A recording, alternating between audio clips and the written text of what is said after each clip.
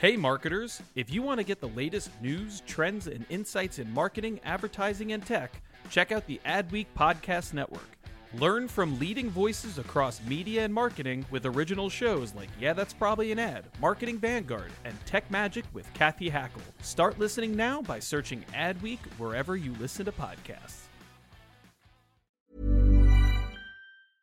I'm Sandra, and I'm just the professional your small business was looking for. But you didn't hire me because you didn't use LinkedIn Jobs. LinkedIn has professionals you can't find anywhere else, including those who aren't actively looking for a new job, but might be open to the perfect role, like me.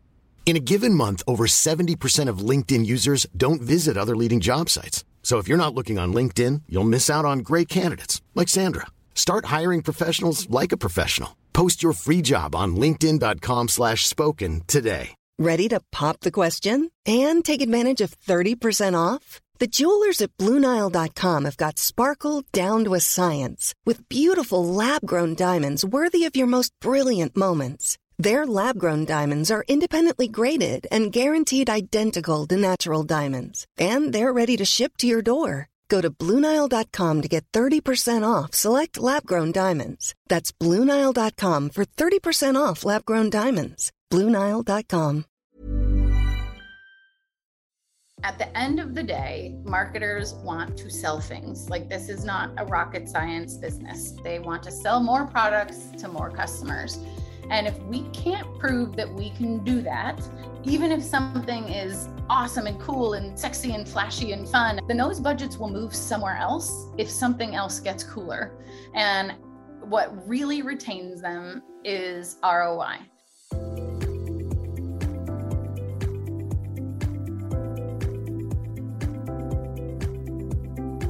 Welcome to the Business of Marketing, brought to you by Adweek and SAP.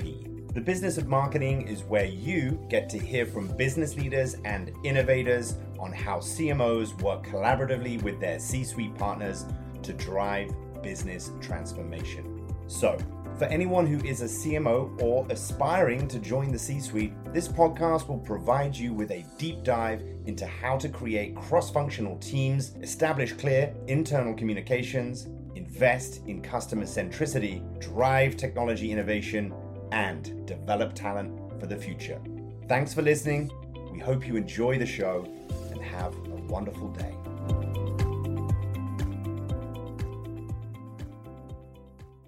Welcome to the Business of Marketing, presented to you by SAP. I'm Toby Daniels, and I'm the Chief Innovation Officer here at Adweek. On this week's episode, we have Jeremy Gorman, who is the Chief Business Officer at Snap. Before Jeremy joined the company in 2018, Snap's stock was down and a number of senior leaders had recently left. It seemed as if the platform was waning and losing significance. Around this time, Snap's CEO, Evan Spiegel, made a commitment to bring on a number of important senior leaders to help bring the company back from irrelevancy. This is where our guest comes in. Over the past 3 years, Jeremy has helped to bring Snap stock from $5 to $70, and they recently posted their best quarter in 4 years, with revenues up 116%. With prior roles at both Amazon and Yahoo, Jeremy was the perfect choice to help rejuvenate Snap, and throughout each of these companies, she has excelled in both blending brand storytelling with performance and working with product teams to build advertising services that meet the needs and demands of their advertisers. During our conversation, we talked about her incredible career, including her time at Amazon, where she built their advertising business, and how she helped to restructure Snap's sales organization. We also dive deep into Snap's product and how they continue to differentiate the user experience on the platform, their big investment into AR, and her thoughts on the next frontier for marketers. In addition to my conversation with Jeremy, and throughout season 2 of the podcast, we will be spotlighting a number of different startups who have participated in SAP.io's Foundries program. During this episode, you're going to hear from Brian Dye, founder and CEO of Divergent, a technology platform that allows companies to fulfill data requests at scale by matching to the best suited, vetted candidates. Learn how they are leveraging technology to lower the barrier for candidates to get the same training virtually as they would get anywhere else in the world. As always, thank you for listening, and please enjoy my conversation with Jeremy Gorman. Jeremy, thanks so much for joining the podcast. It is my pleasure. I'm so excited to be here. So I've been very much looking forward to this conversation ever since we first started talking to you and your teams earlier this year. And of course, since your fantastic keynote at Social Media Week New York back in May. So we're definitely going to cover a lot of ground over the course of this conversation. There's clearly a ton for us to dig into. But what I'd like to start with is focusing on the last 3 years, the time that you have been with Snap. Much has been written about where the organization was when you first joined, right? The stock was down and a number of senior leaders had recently left. And I remember at the time, it sort of felt that the platform itself, the product perhaps, was starting to wane and even lose significance among a lot of your core users. Whether this is true or not, this is just the observations I think that we were sort of looking at and focusing on at the time. And it was also around this time, I think, that Evan made some pretty significant commitments to the idea of bringing on some really important senior leaders, including yourself. And since then, over the past 3 years, the stock has gone from $5 to 70, and you just posted your best quarter in 4 years with revenues up 116% year over year. And just as impressive has been all of the anecdotal feedback that we hear from advertisers, with one, I believe, recently being quoted as saying that their campaigns are seeing 5x returns as compared to the other platforms. So, first of all, congrats, obviously, huge amounts of success. And second, let's unpack all of this. Let's help our listeners understand what led to all of this incredible success, what led to all of this revenue growth and the ROI that you're delivering for your advertisers. So take us back to the beginning of when you joined Snap. Okay. What did the organization look like then? And then how did you restructure things in the early days? I got to Snap in early November of 2018. And you're right, it had been coming off a bit of a tumultuous time, although, our community, they were really engaged largely the whole time, which was exciting to see. So as I was going through the interview process and kind of unpacking that myself, the external narrative relative to the internal narrative, when I met everybody, when I met Evan, when I met the team, I realized that fundamentals were still very much here. And then there was a bit more of a kind of press narrative than reality in some cases. And so I was comfortable making the jump over to Snap, just given everything that had been going on inside the company, some really important and hard decisions that they had made prior to my arrival, such as moving everything into the auction format, which we were crushing it on takeovers when they made AR takeovers for a single day. When they made that decision, which is hard, and dropped CPMs and all these kinds of things, but it's the way of the future. So I was really impressed by some of that decision making, decided to come to the company. And the sales organization they were structured regionally. And so it was not only internationally, but country by country, but then here in the United States, it was just East, West, and Central region. And in my experience, that is fine for a good way to start a company in terms of access to customers, being able to get to meetings quickly, et cetera. But as you get bigger and you scale, the expectation of the sales team is that they will be categorical experts, not that the same person has Sprint and McDonald's because they're both based in the Midwest. It doesn't really service the customers in the way that we needed to as we got bigger. And so I entered with this 90-day thing in mind, as everybody does, comes in. I'm just going to listen for the first 90 days. And then it was kind of like day 3 where I thought, you know what, I actually think this company could really benefit from the vertical structure. So we did that really, really quickly. We executed it all and rolled it out in early 2019. So just actually January of 2019, that's how fast it was. And we broke into different categories independent of region. So we have, retail, tech, auto, entertainment, all of the ones that you would think, restaurants, et cetera. And That has been really successful for the team. I love the part where we've actually done this largely with the team that was here already, with leaders like Luke Callis, for instance, and Claire Velati in our international team. We've, of course, brought in some other people as well, but it was really just a restructuring so that we could be deep experts in the categories that we serve. And I think that's particularly important because you have to understand the macro in order to solve business needs. So for instance, right now in the automotive sector, I think everybody's heard about the chip shortage, but what does that mean? What does the chip shortage mean? How is that impacting cars? How's that impacting car sales? And so on and so forth. And then, so knowing that on a vertical basis and being able to solve customer needs was really important. So we did that really quickly. It was successful really quickly, which was great. Also scary when we did it, and then we rolled it out internationally as well over the course of the next 2 quarters. And so that's now how we're structured globally, and it's worked out great.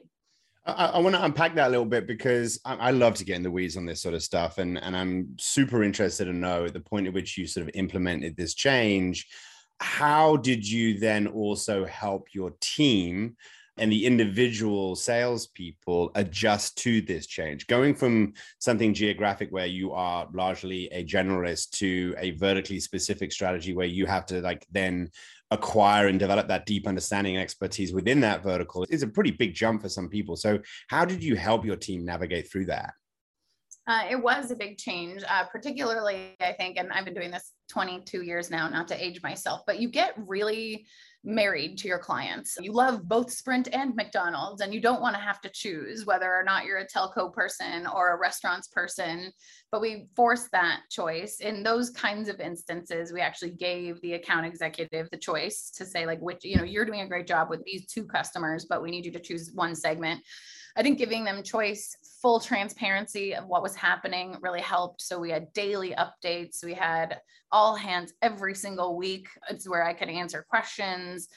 A couple of the people on our operations teams have consulting backgrounds, one from Accenture, one from BCG, and we just all worked together really closely around change management. But I do think there were a couple promises up front that I made. One was nobody's going to lose their job and nobody's going to get demoted. I promise. And that, I think, quelled a lot of the fears. And then again, the second thing being that choice. So if people were working on multiple verticals, they chose which one they wanted to go with. And I think that helped get people pretty comfortable with it, but it was definitely challenging. An area that I don't think I did particularly well, but we've since rectified, is that we didn't have category training in place at the same time. So right. I'll just keep using this same example of Sprint and McDonald's. Let's say the person chose McDonald's.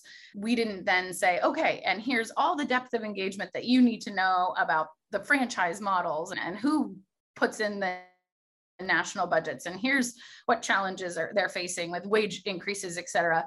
Since then, we've done that. We built a sales enablement team that didn't exist when I got here, and they go really deep on training vertical by vertical in partnership with our business marketing team and our marketing science team on data by vertical, and we do the training, but we didn't do that right away, which if I had a time machine, I would go back and make that part and parcel of the original reorg.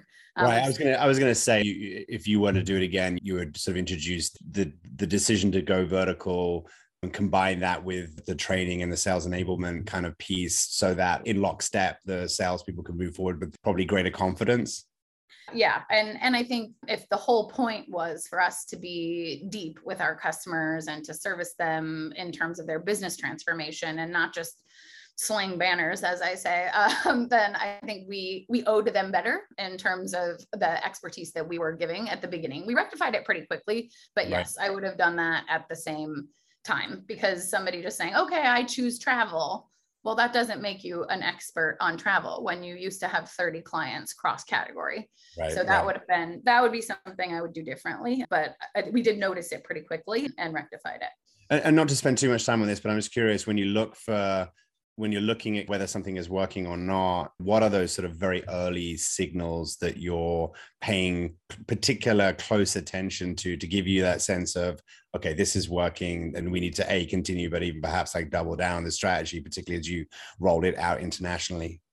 So I'm a big inputs person versus an outputs person. So obviously at the end of the day, I and the team are all measured on revenue outputs, but I think looking at that as the only measure is a mistake in terms of ascertaining whether or not something is successful. So we focused on certain inputs like numbers of meetings, the level of meeting that we were having. Are we moving from an AMD, for instance, to a C-level conversation? Are we getting more meetings? Are we getting more RFPs? So we started systematically measuring these leading indicators, for lack of better terms, of whether or not this was working. So it would, before you'd be able to say, okay, person A got 30 RFPs. Well, they might've gotten 30 RFPs from one customer, which is not as good as getting 30 RFPs from a litany of customers. So we mapped basically the entire advertising ecosystem and said, where do we fit? Knowing that our audience is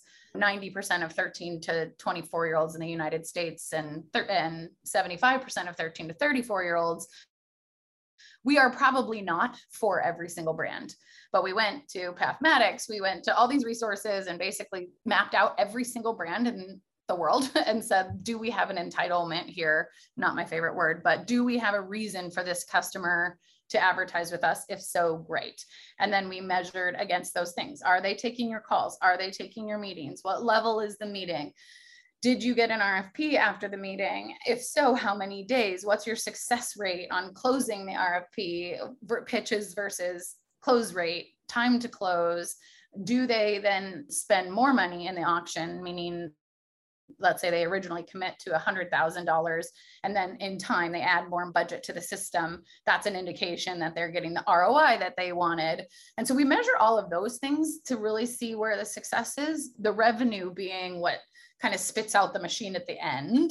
And that's how we were able to measure the success. And we saw that right away, the fact that we had these people that were becoming experts, particularly once we trained them properly, they were getting more meetings, they were getting more RFPs. We had that mapping and it was like, okay, check, we work with this brand, we work with this brand. And we had what we called a lookalike strategy, which was actually introduced by not me, but somebody else who's worked here for a long time. And it's an awesome strategy. Luke, I mentioned him earlier, which is, okay, if we work for Mars and Hershey, but we're not yet working with Nestle or Mondelez, those need to be two of our top customers that we go after because we already know that we can deliver ROI in this segment. And so then we made those two customers top priority, for instance. So that's how we measure today. That's how we started measuring then and how we measure now.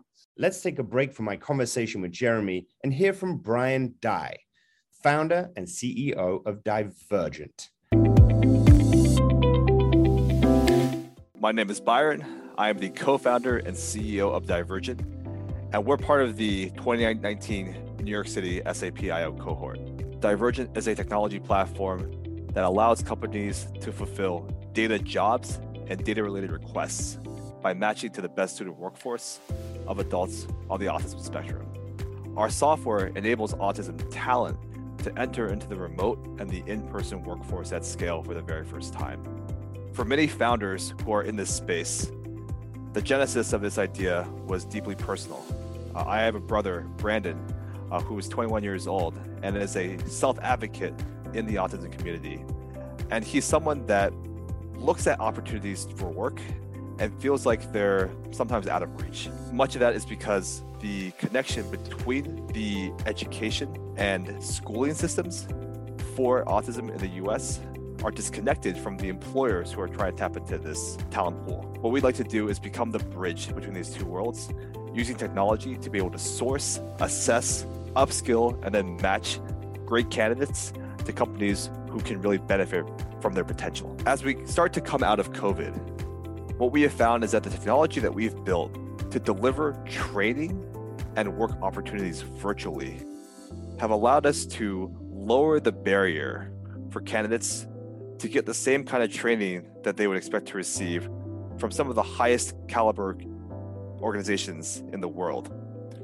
We are providing them the opportunity to get coursework and try out different careers from the comforts and safety of their homes, and also allow employers to start to interact and learn about this community virtually through our webinars and our technology outreach series. We see the biggest driver for growth being the transformation of awareness into action. We're already beginning to see that our growth is driven by companies who are very receptive to finding talent that is traditionally overlooked, but has very high potential. We have found that startups and small businesses have really stepped up to the plate. And what we're expecting to see is that additional drivers of growth are going to come from the validation that these smaller companies have been able to build to be able to pull in the mid-market and larger enterprises who are looking for data points around this. For more information about Divergent, you can visit us at our website at www.divergent.com. That's DAIVERGENT. Or you can reach out to us at hello@divergent.com. Thanks to Brian for providing us a peek into their business and the work that they have been doing with SAP.io. Interested in joining the SAP.io Foundries program? Visit sap.io for more information. And now back to our conversation with Jeremy Gorman, Chief Business Officer at Snap. Let's talk about some of the other strategies that you brought to Snap in those early days. Obviously, you cut your teeth at Yahoo, particularly during a period where they were still having a ton of success, right? Then you spent 6 years at Amazon building their advertising sales business. What did you bring from these experiences that you were able to apply to Snap's business? Well, if this weren't a virtual podcast, I would hug you for thinking that my career started in 2007 at Yahoo, but I started working in digital advertising in 1999. So I have a whole other teeth cutting experience. I was an early employee at Monster.com as well. And I was there almost, I guess, 6.5 years as well before Yahoo. So I've had the opportunity to work at sort of the leader in each of their respective spaces at the time in which they were the leader, if that makes sense. And then almost the arc really in each of those. So Monster being massive, biggest job search site in the world, not even close. And then, kind of fell off a little bit. And then Yahoo, when I got there, to your point, was the biggest website in the world. We were selling $1 million homepages, 365 days a year. Money was raining from the sky and falling into the buckets from the clients. And it was an amazing experience. But I also was there during the time where there were 5 CEOs. And so I got to see the arc at both of those places. And I think that there are a couple of lessons that I've learned. So the first is, you always have to keep innovating in order to stay on top. And this is a good Bezosism as well, which is you have to disrupt yourself or somebody else is going to do it for you. And so learning that at both Monster and Yahoo in real time was super interesting. It also makes me very humble, and I hope to instill that in my teams, which is, yes, like we are doing very well right now at Snap, 116% year over year growth. That's awesome. The audience is growing. Everything looks rosy, but that stuff can turn on a dime. And I never want to be, and I never want my team to be the type of team that we're like, we're winning, so let's just sit there and celebrate. It's no, we're winning, so let's watch our backs. Right. And those lessons I thought were really valuable. And then at Amazon, you can imagine that the company that can get you a package in an hour is pretty darn good at measuring inputs, as I just shared earlier. And so I learned a lot of that there. Like the operational rigor that we put into the business here at Snap was very Amazonian, measuring inputs, directly looking at leading indicators to see what your future success is going to look like, et cetera. They are just entirely mechanistic about everything that they do. It's pretty impressive. I always call it an MBA every day at Amazon. And that was a really great experience to learn how to measure on things that aren't just outputs. One of the things that I think you did at Yahoo, and I think also you seem to have applied with great success at Amazon and now, of course, Snap, is this idea of blending brand and storytelling together with performance, particularly obviously as you are servicing your customers. Another thing I think also that you've been credited with is being really good at listening to the market and working with your product teams to build advertising services and products that meet the needs and demands of advertisers in the most effective ways. So talk about why each of these are important to you and also to the recent growth of Snap's advertising business. I think the brand and performance thing is actually, in my opinion, the most important thing that a leader can instill in a sales team or in a company, is that at the end of the day, marketers want to sell things. Like, this is not a rocket science business. They want to sell more products to more customers. And if we can't prove that we can do that, even if something is awesome and cool and sexy and flashy and fun, and Snap has so much in that vein, then those budgets will move somewhere else if something else gets cooler. And what really retains them is ROI. And so I've always believed that you don't just do flashy for flashy sake. You get a lot of RFPs that start with, I want to do a never been done before. I want something that's press worthy. And I love that stuff too. I'm like, one of the things of which I'm most proud is having worked on the Minions boxes campaign, for instance, at Amazon, which was a never been done before in partnership with Universal. But there had to be a component to it that was performance, meaning scan the box, like how are people interacting with it? How many people kept it, like took pictures of it, shared it, and so on. And other than that, I think you don't have anything. Like, you just have a billboard. And not that billboards are bad. I like outdoor too, but in digital, you can be accountable. So you should be accountable. So anything cool should have a DR component to it, or at the very least, the ability to prove efficacy of some kind, to move product or to increase brand awareness or whatever it is, but measurability being really important. And so that's always been really important. And then I think on the product side, this stuff can't get done without product and engineering. But there's salespeople are out there. You have to have amazing salespeople, and we do. I've been fortunate to work with so many of them over 20 years. But if you don't fully believe in the product that you're selling, first of all, your job kind of stinks. And secondly, your customers can tell that you're not telling them the truth. And so in order to walk out of the door with firm conviction that we are selling the most performant, the best product, you have to deeply understand what that product is, why it was developed the way that it was, and work with product and engineering to understand what can and can't be tweaked, how easy or hard something is. I think it's a habit of salespeople that can come in and just say, well, the product's broken. But that's not good enough. You have to be able to articulate what specifically is broken or not working for your customer, and really listen and not overpromise, because that happens a lot too. And so I consider at Snap, and actually it's very proven on my app, if you could see it now, is my best friends on Snap are our head of monetization product and our head of monetization engineering. It's my that's great. Constant conversation about a lot of things, and then developing those friendships and trust is super important as well. If I'm begging them to build something and they build it, I have to sell it. Right. Otherwise I don't get to beg again. You sort of partly answered my next question, which is we have a ton of people on this podcast. And in fact, we've had some just fascinating conversations with C-suite leaders around collaboration within the C-suite, and obviously why it's so important. And I was going to ask you, like, how do you foster that within Snap's business? How do you foster and even facilitate cross-functional collaboration across the entire C-suite and throughout the kind of the leadership of the organization? I mean, part of the answer to that question is on the actual product itself and through Snap, but I'm curious, what are some of the other ways that you have achieved that? I will say, with all of the bias in the world, but telling the truth, I think that we have the coolest C-suite in the business. The way that we all work together, the way we're all friends.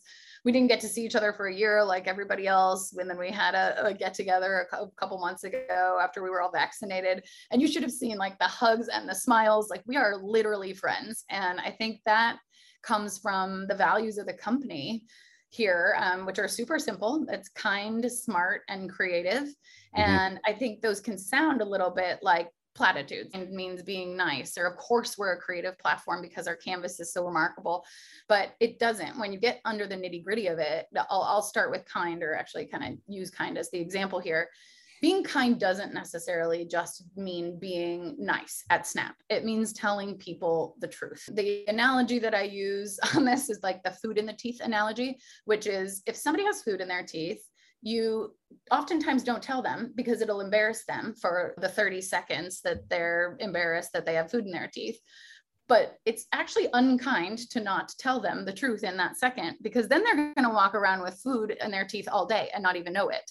And that's kind of our mantra here, which is if somebody messes something up, if you need to deliver a hard message to either a peer or to somebody on your team, we do it. Like we tell people the truth, and it really is rooted in kindness and trust. And that is huge and massively important at the company. And then everything is creative. So when I got here, I was like, I'm not creative at all. I'm like, I can't draw a happy face hardly.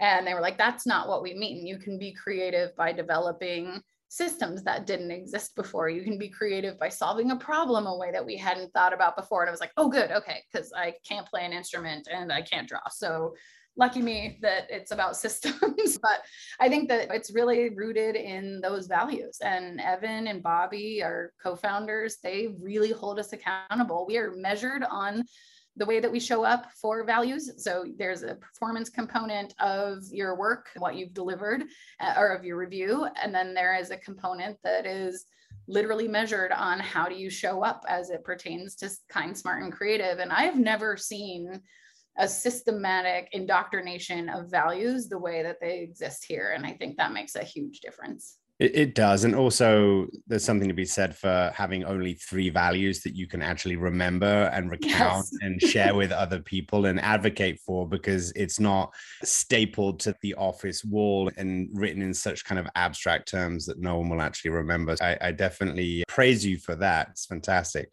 Let's switch gears a little bit. I want to talk about the product. And in particular, I want to talk about how you continue to differentiate the user experience on the platform.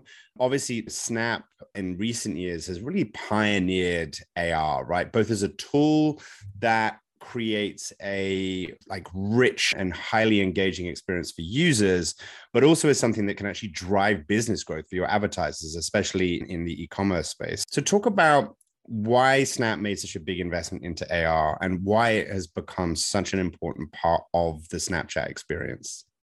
Yeah, it was certainly the bet long before I got here. And I think it's the right one.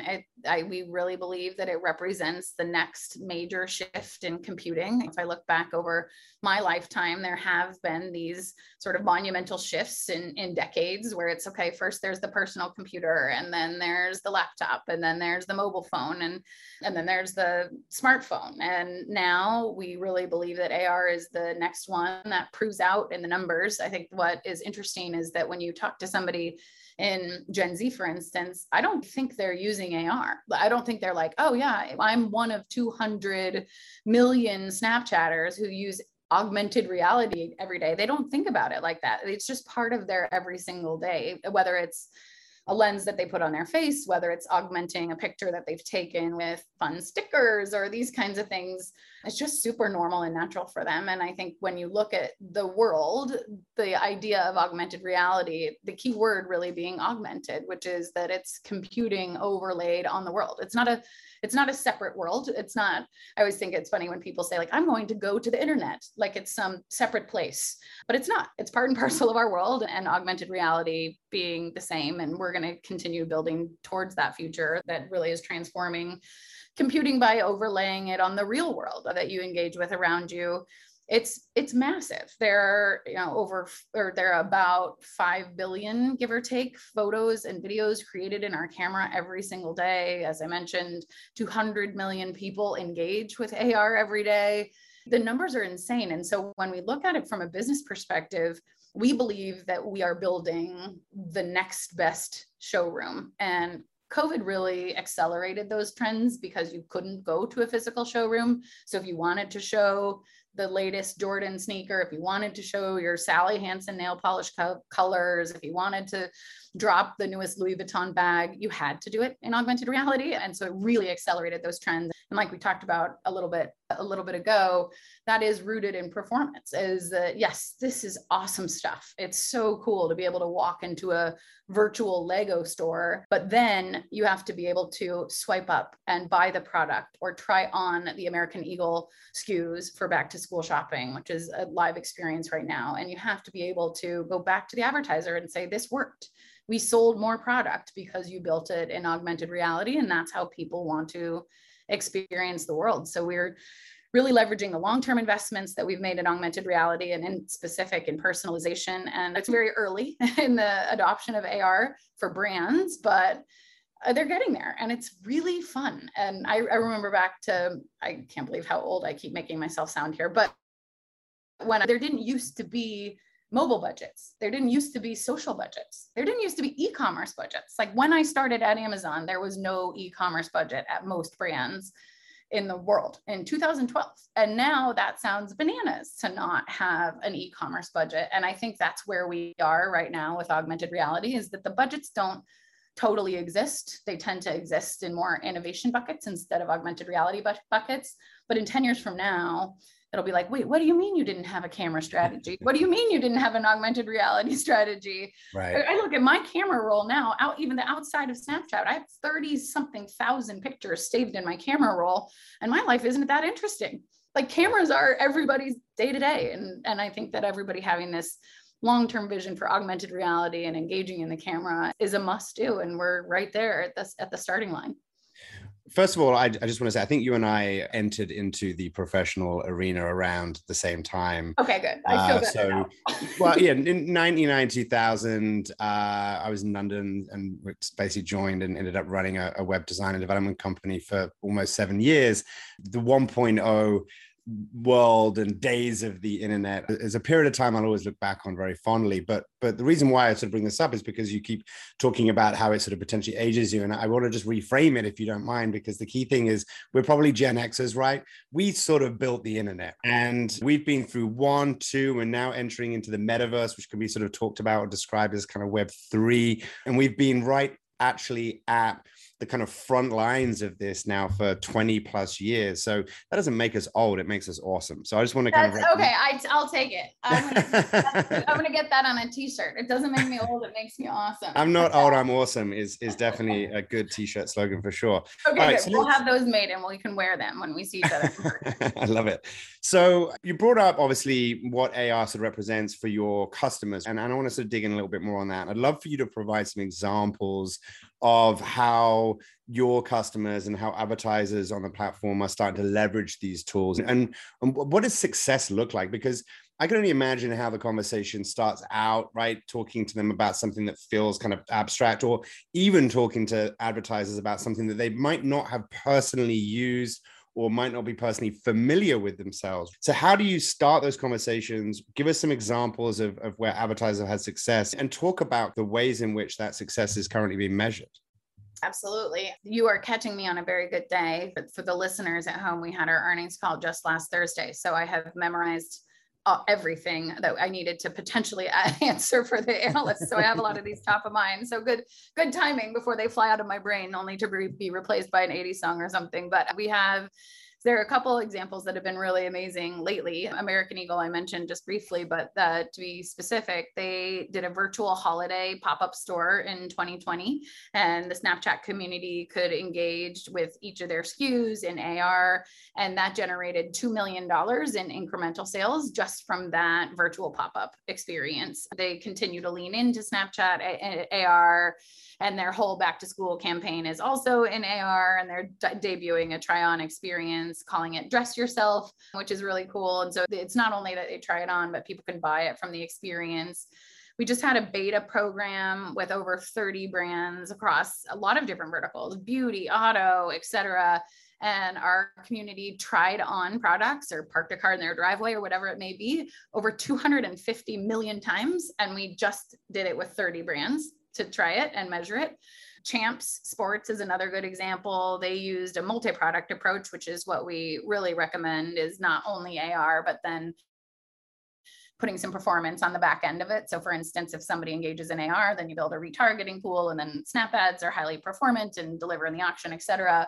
But Champs drove a 32% increase in return on ad spend with that campaign. We did a Dior one. So it's funny because the brands are all over, like it's super high end, very luxury. And then also just day to day, I want to sell product brands, but the Dior AR lens had about a 6% return on ad spend, a little over 6%. Smile Direct is a really interesting one. They have leaned in with us hugely because, as you can imagine, if you can see your future smile after your Smile Direct experience in augmented reality, it's very compelling. They're picking the ad, they're putting it on their face, they're picturing them, their future state selves. And they used our goal-based bidding product for augmented reality. And the augmented reality experience drove 49% of the Snap customer leads and was the most effective ad unit that their business did compared to any other channel. And so that was really awesome. And then now we're kind of have an always on AR strategy for them. Some brands just really lend themselves to this. Honestly, Nike, there's one live right now that I love, kind of in partnership with the Olympics, is that they used AR lenses as part of their Play New campaign to encourage our community to get active. And you're kind of like trying out these new sports. It's skateboarding and all these kind of cool things that you may never have done before to encourage people to try new things in AR. So it really runs the gamut. But again, like we talked about, yes, they are very cool branding things, and you can put them in a PowerPoint presentation and show the C-suite how cool your activation was. But at the end of the day, the impressive thing is the return on ad spend. And so we measure it methodically, and it's working. They work. In a way, the use and adoption of these AR tools is one sort of piece of the equation. A second, obviously, are the conversations and the ways in which brands are activating using these tools. But the third, of course, is this incredible community of AR creators that you've built. How did this emerge, and what does it represent, particularly for the business of Snap today? I love this question. Our AR creators are just some huge part of our overall success. People love creating experiences and art, and our whole Snap Partner Summit is actually very focused on our creator community, even more than our business community. And so if you've attended any of those, it's the world's biggest art museum. It feels like it's amazing. So we have over 200,000 augmented reality creators around the world, and they've made about 2 million lenses. So they're just constantly continuing to innovate, to utilize our tools, to build new amazing experiences for our Snapchatters.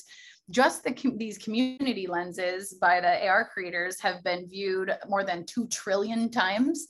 So imagine you're an artist and you can create this kind of an amazing digital experience, and you're reaching this kind of audience where it's been viewed 2 trillion times. It's pretty remarkable. And they are just so passionate. The community, the creators, they're so passionate and they're engaged. And we actually learn a lot from them. And I think this is really exciting in a global business, is that we can't really sit in Santa Monica or where our AR headquarters are in different parts of the world and come up with something that's topical and relevant to every generation in every country in every part of the world at any given moment. And so the creators allow us to actually participate in the zeitgeist in a way that our full-time employees couldn't, simply because we don't know every single thing that's cool in every single part of the world at any moment. And they create them. And we offer them free desktop software, which is called Lens Studio. So anyone can build their own AR lens. I've gotten as far as being able to put antlers on my head and 80s headband.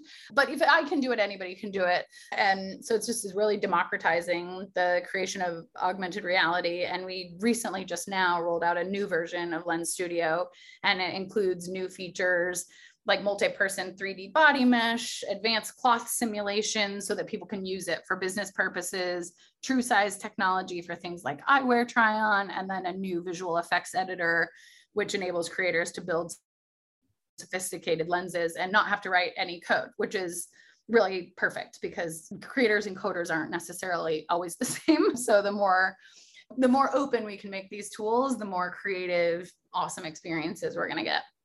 It's no surprise that you struggle to create your own lens if you can't even draw a smiley face, Jeremy. I mean, I can draw a smiley face, but I can't carve a jack-o'-lantern. So, like, on a piece of paper, I can draw a smiley face, but not in a pumpkin. It's not my jam. I can do amazing things with spreadsheets though. So that's really take that one to the bank. It's super important. Well, as you said before, I think it's just perfectly okay to apply creativity to the world of building spreadsheets. Yes. Certainly. Yes. Systems are creative, I have learned. No, I'm on board. I agree with you. Let's just talk about the marketplace for a second. So the Creator Marketplace, which I think you officially rolled out early this year, obviously is a key component part of this part of the business and this kind of like part of the equation. So talk about that. Yeah, so that was rolled out at the Partner Summit that I just referenced. We launched the Creator Marketplace, and it allows creators to directly interact in our advertising ecosystem. So it allows brands to connect with these AR Lens creators all over the world that don't work for Snap, that are just out creating cool things in the wilderness. So AR Lens creators, brands can connect with lens developers, lens partners, and eventually Snap Stars, which are kind of our influencers, to help evaluate their marketing presence on the platform. So if you are a brand and you're trying to look for somebody who creates beautiful lenses about flowers, for instance, you can do those searches in real time and find people who've made the most beautiful botanical lenses in the world, connect with them and hire them to build your lens for you, which is really cool. And then that just helps them, the brands, leverage the expertise of these creators. What we announced was that it's now open for all businesses to partner with a select group of AR creators. And then in the future, so it's early days, and then in the future, it's going to expand to a full open marketplace that will include all of our Snap creators so that they can actually, make money with their art or be connected with brands or get their message even more broadly spread, because there's the power of advertising and marketing behind it. And so we're really excited because brands married up with creators to reach an audience of our size that are this engaged in augmented reality is kind of a trifecta of goodness. So we're really excited about that rollout. I love the trifecta of goodness as well. Another t-shirt slogan. All right. So I was just going to say, I'm sure my comms team is like, we don't, the trifecta of goodness, really, lady? I feel good about it though. We're making a t-shirt collection. All right, so we talk a bunch at Adweek about the future of marketing. Obviously, we've recently written quite a lot and also hosted numerous conversations on the metaverse and specifically like why the spatial internet is like the next frontier for marketers. So, how do you look at this opportunity? Obviously, AR is a component part of the metaverse. But when you think about Snap's future, and when you think about the product suite, and you think about the services that you want to be providing to your customers, where does the metaverse fit into the way that you think about the future? An interesting question. Obviously, this term has been, used a lot more broadly lately. We have actually been innovating in this space for a really long time without calling it the metaverse. So we didn't put a label on it, but we've been innovating in this space for a really long time. We have a lot of components around these shared virtual experiences, bringing people together. So a combination of the Snap Map, for instance, which is a map that's unique to every single Snapchatter and connects them to their friends on the map. So it's not about directions. It's about, if you think about the Snap Map, it's actually very cool. It takes a lot of the boring conversation from texting away into a visual experience that I guess one could call the metaverse, but is really just a map connecting people. But where are you? What are you doing? Who are you with? When are you going to be home? All of that can be answered on the Snap Map in a really interactive fashion, utilizing Bitmoji, which we think is another huge part of this kind of future state of the world, which is that avatars are very clearly going to be a part of it. And Bitmoji is a massive leader in that space. We're continuing to innovate there. Just released some 3D Bitmojis. Our games and Snap games are often played with you as your Bitmoji, play with friends. So each of these components have been a part of the metaverse for a long time, but we just didn't put a label on it to call it anything specific. But our platform really spans so many of these different shared digital experiences and always have. So we're just going to continue to focus on bridging the physical and digital worlds together. And I think we have a very natural place to play here and in areas where we've been innovating for a really long time without the fancy word. Well, yeah, that's it. We love fancy words here at Adweek. So, yeah, I didn't mean your fancy word. I just meant it's become a new fancy word. It has. And oftentimes the fancy words lag a little bit behind the actual innovation and the application of all the various different technologies that make it up. So let's switch gears one more time. Let's talk about you as a leader. So during these conversations on the business and marketing, we like to get to know our guests in terms of how they perceive themselves as leaders within their organizations and also what it means to be a modern and progressive leader in today's complex social, political, and economic landscape. As we know, the role of the leader has changed pretty significantly over the years, and certainly even more significantly over the course of the last 12 to 18 months. And so the skills that you need today were not even in the C-suite toolkit, let's say 10 or so years ago. So the question is, what's in your toolkit, Jeremy? What skills have you had to learn as a leader, especially when we think about the past 18 months or so? Here's a toolkit. Nobody told me where it was, man. But that thing that you're dragging around with you all the time that sort of weighs you down? Yeah, that's called the leadership toolkit.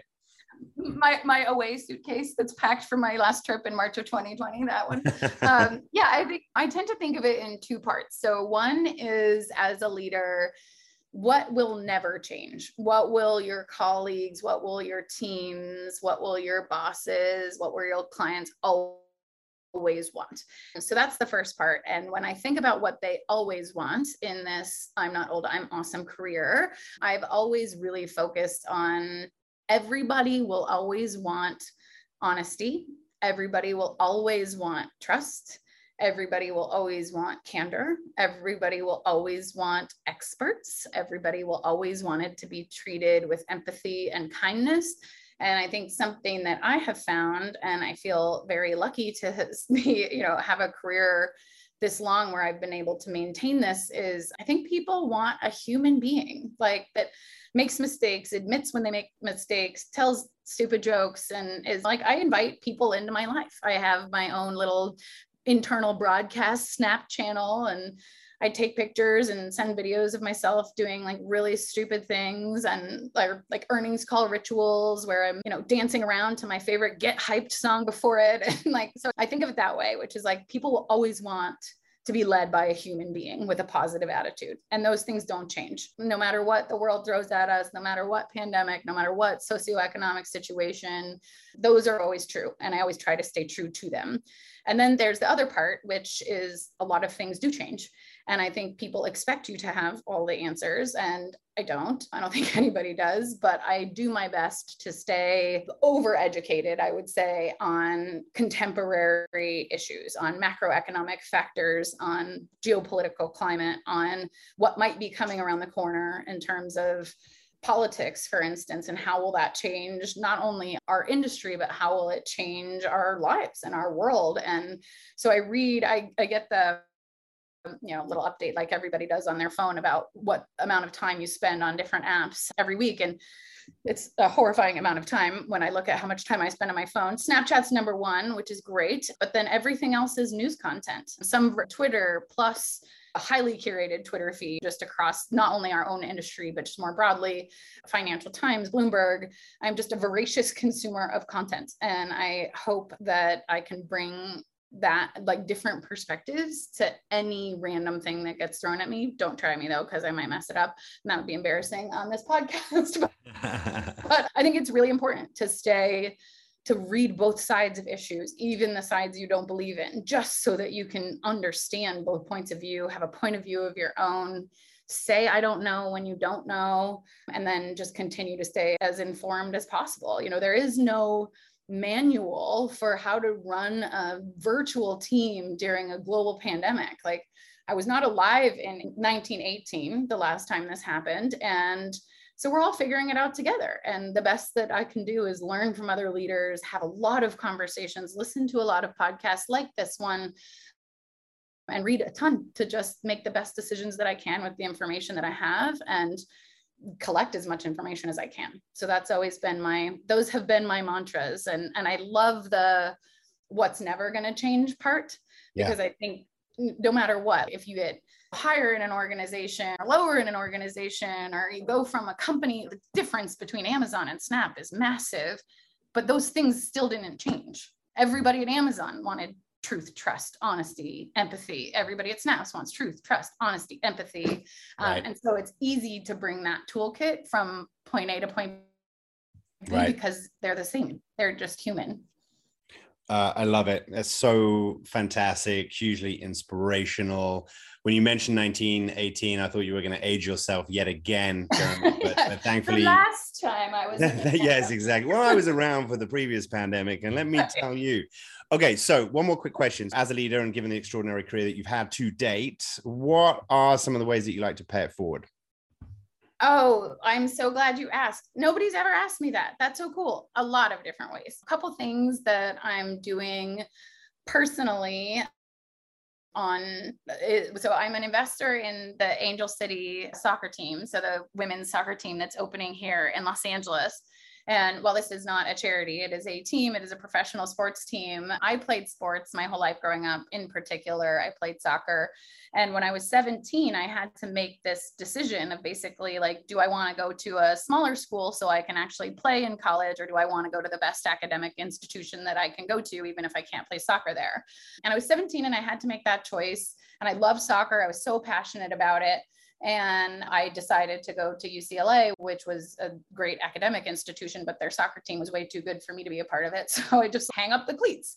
And so when I got the opportunity to invest in a professional women's soccer team in Los Angeles, I just was like overwhelmed with joy that I got to be a part of something that would never force somebody to make that choice again. And for me, it was an easy choice when I was 17, because it was like, well, there's nothing after college, so who cares? I'll just go the academic route.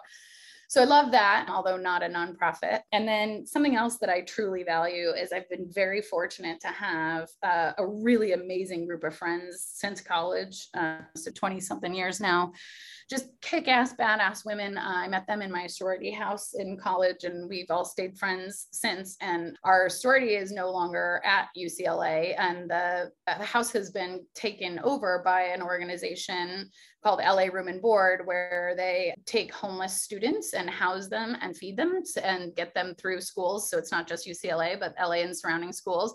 So this place where I lived at like the height of privilege in a sorority house, et cetera, and met the friends that have been my support system my whole life, is now a support system for a whole other group of people that need it so much more than I ever did. So I'm very actively involved in that organization, not only financially, but from a mentorship perspective, introducing them to everybody that I can. It's remarkable what they've been able to do. The dropout rate of homeless students is very high, as you can imagine, and they're graduating about 80% of their students there. And it's so cool. Like, I lived there, and this is what they're doing now. And then I think in general, I try to make myself as available as I can to give open and honest advice to people just starting their careers. When people say, like, how did you get to where you are? I want to do that too. I try to make myself available in the best degree that I can, although time, of course, being everybody's most precious commodity, to help people like get here. And also to encourage them that there is no specific roadmap. It's like, it's a career lattice, not a career ladder. And don't let one setback set you back. So I do all that. And then we are involved in a lot of cancer foundations, as well as some NF foundations that are both really near and dear to our hearts because of family and friends. First of all, it's incredible. And thank you for all that you do. Also, thank you for just so many wonderful sound bites that are going to be very helpful to my team, who have to think about the ways in which they promote this podcast. So we have some wonderful sound bites that we can share on social. Unfortunately, that is all the time that we have today, Jeremy, but thank you so much for taking the time to be with us today. We very much appreciate you, your insights, and of course, we wish you the best in the coming year. Jeremy Gorman, she's definitely not old. She is definitely awesome. Thanks again for being with us. We really appreciate it. My pleasure. Thank you for having me. This was really fun, and I can't wait to hear it and have more trifectas of coolness. Definitely. Thanks All again. right. Bye-bye. Thank you very much. Bye. Thanks for listening to The Business of Marketing, brought to you by Adweek and presented in partnership with SAP. The Business of Marketing is produced by Al Manarino. The executive producer is Brian Leddy. Support also provided by Erica Perry and Julian Gamboa. Please take a minute to subscribe and review our show. Your feedback means the world to us.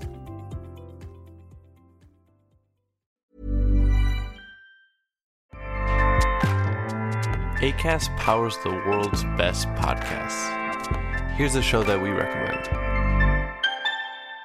The Real Housewives is a guilty pleasure for most, but if you're looking to not feel guilty about that pleasure, tune in to Everything Iconic with me, Danny Pellegrino, where I break down all the messy moments and behind-the-scenes antics of Bravo's popular franchise. And on Everything Iconic, I also interview celebrity guests like Kelly Ripa, Keke Palmer, Drew Barrymore, Cameron Diaz, and more about their guilty pleasures, their past work, and so much more.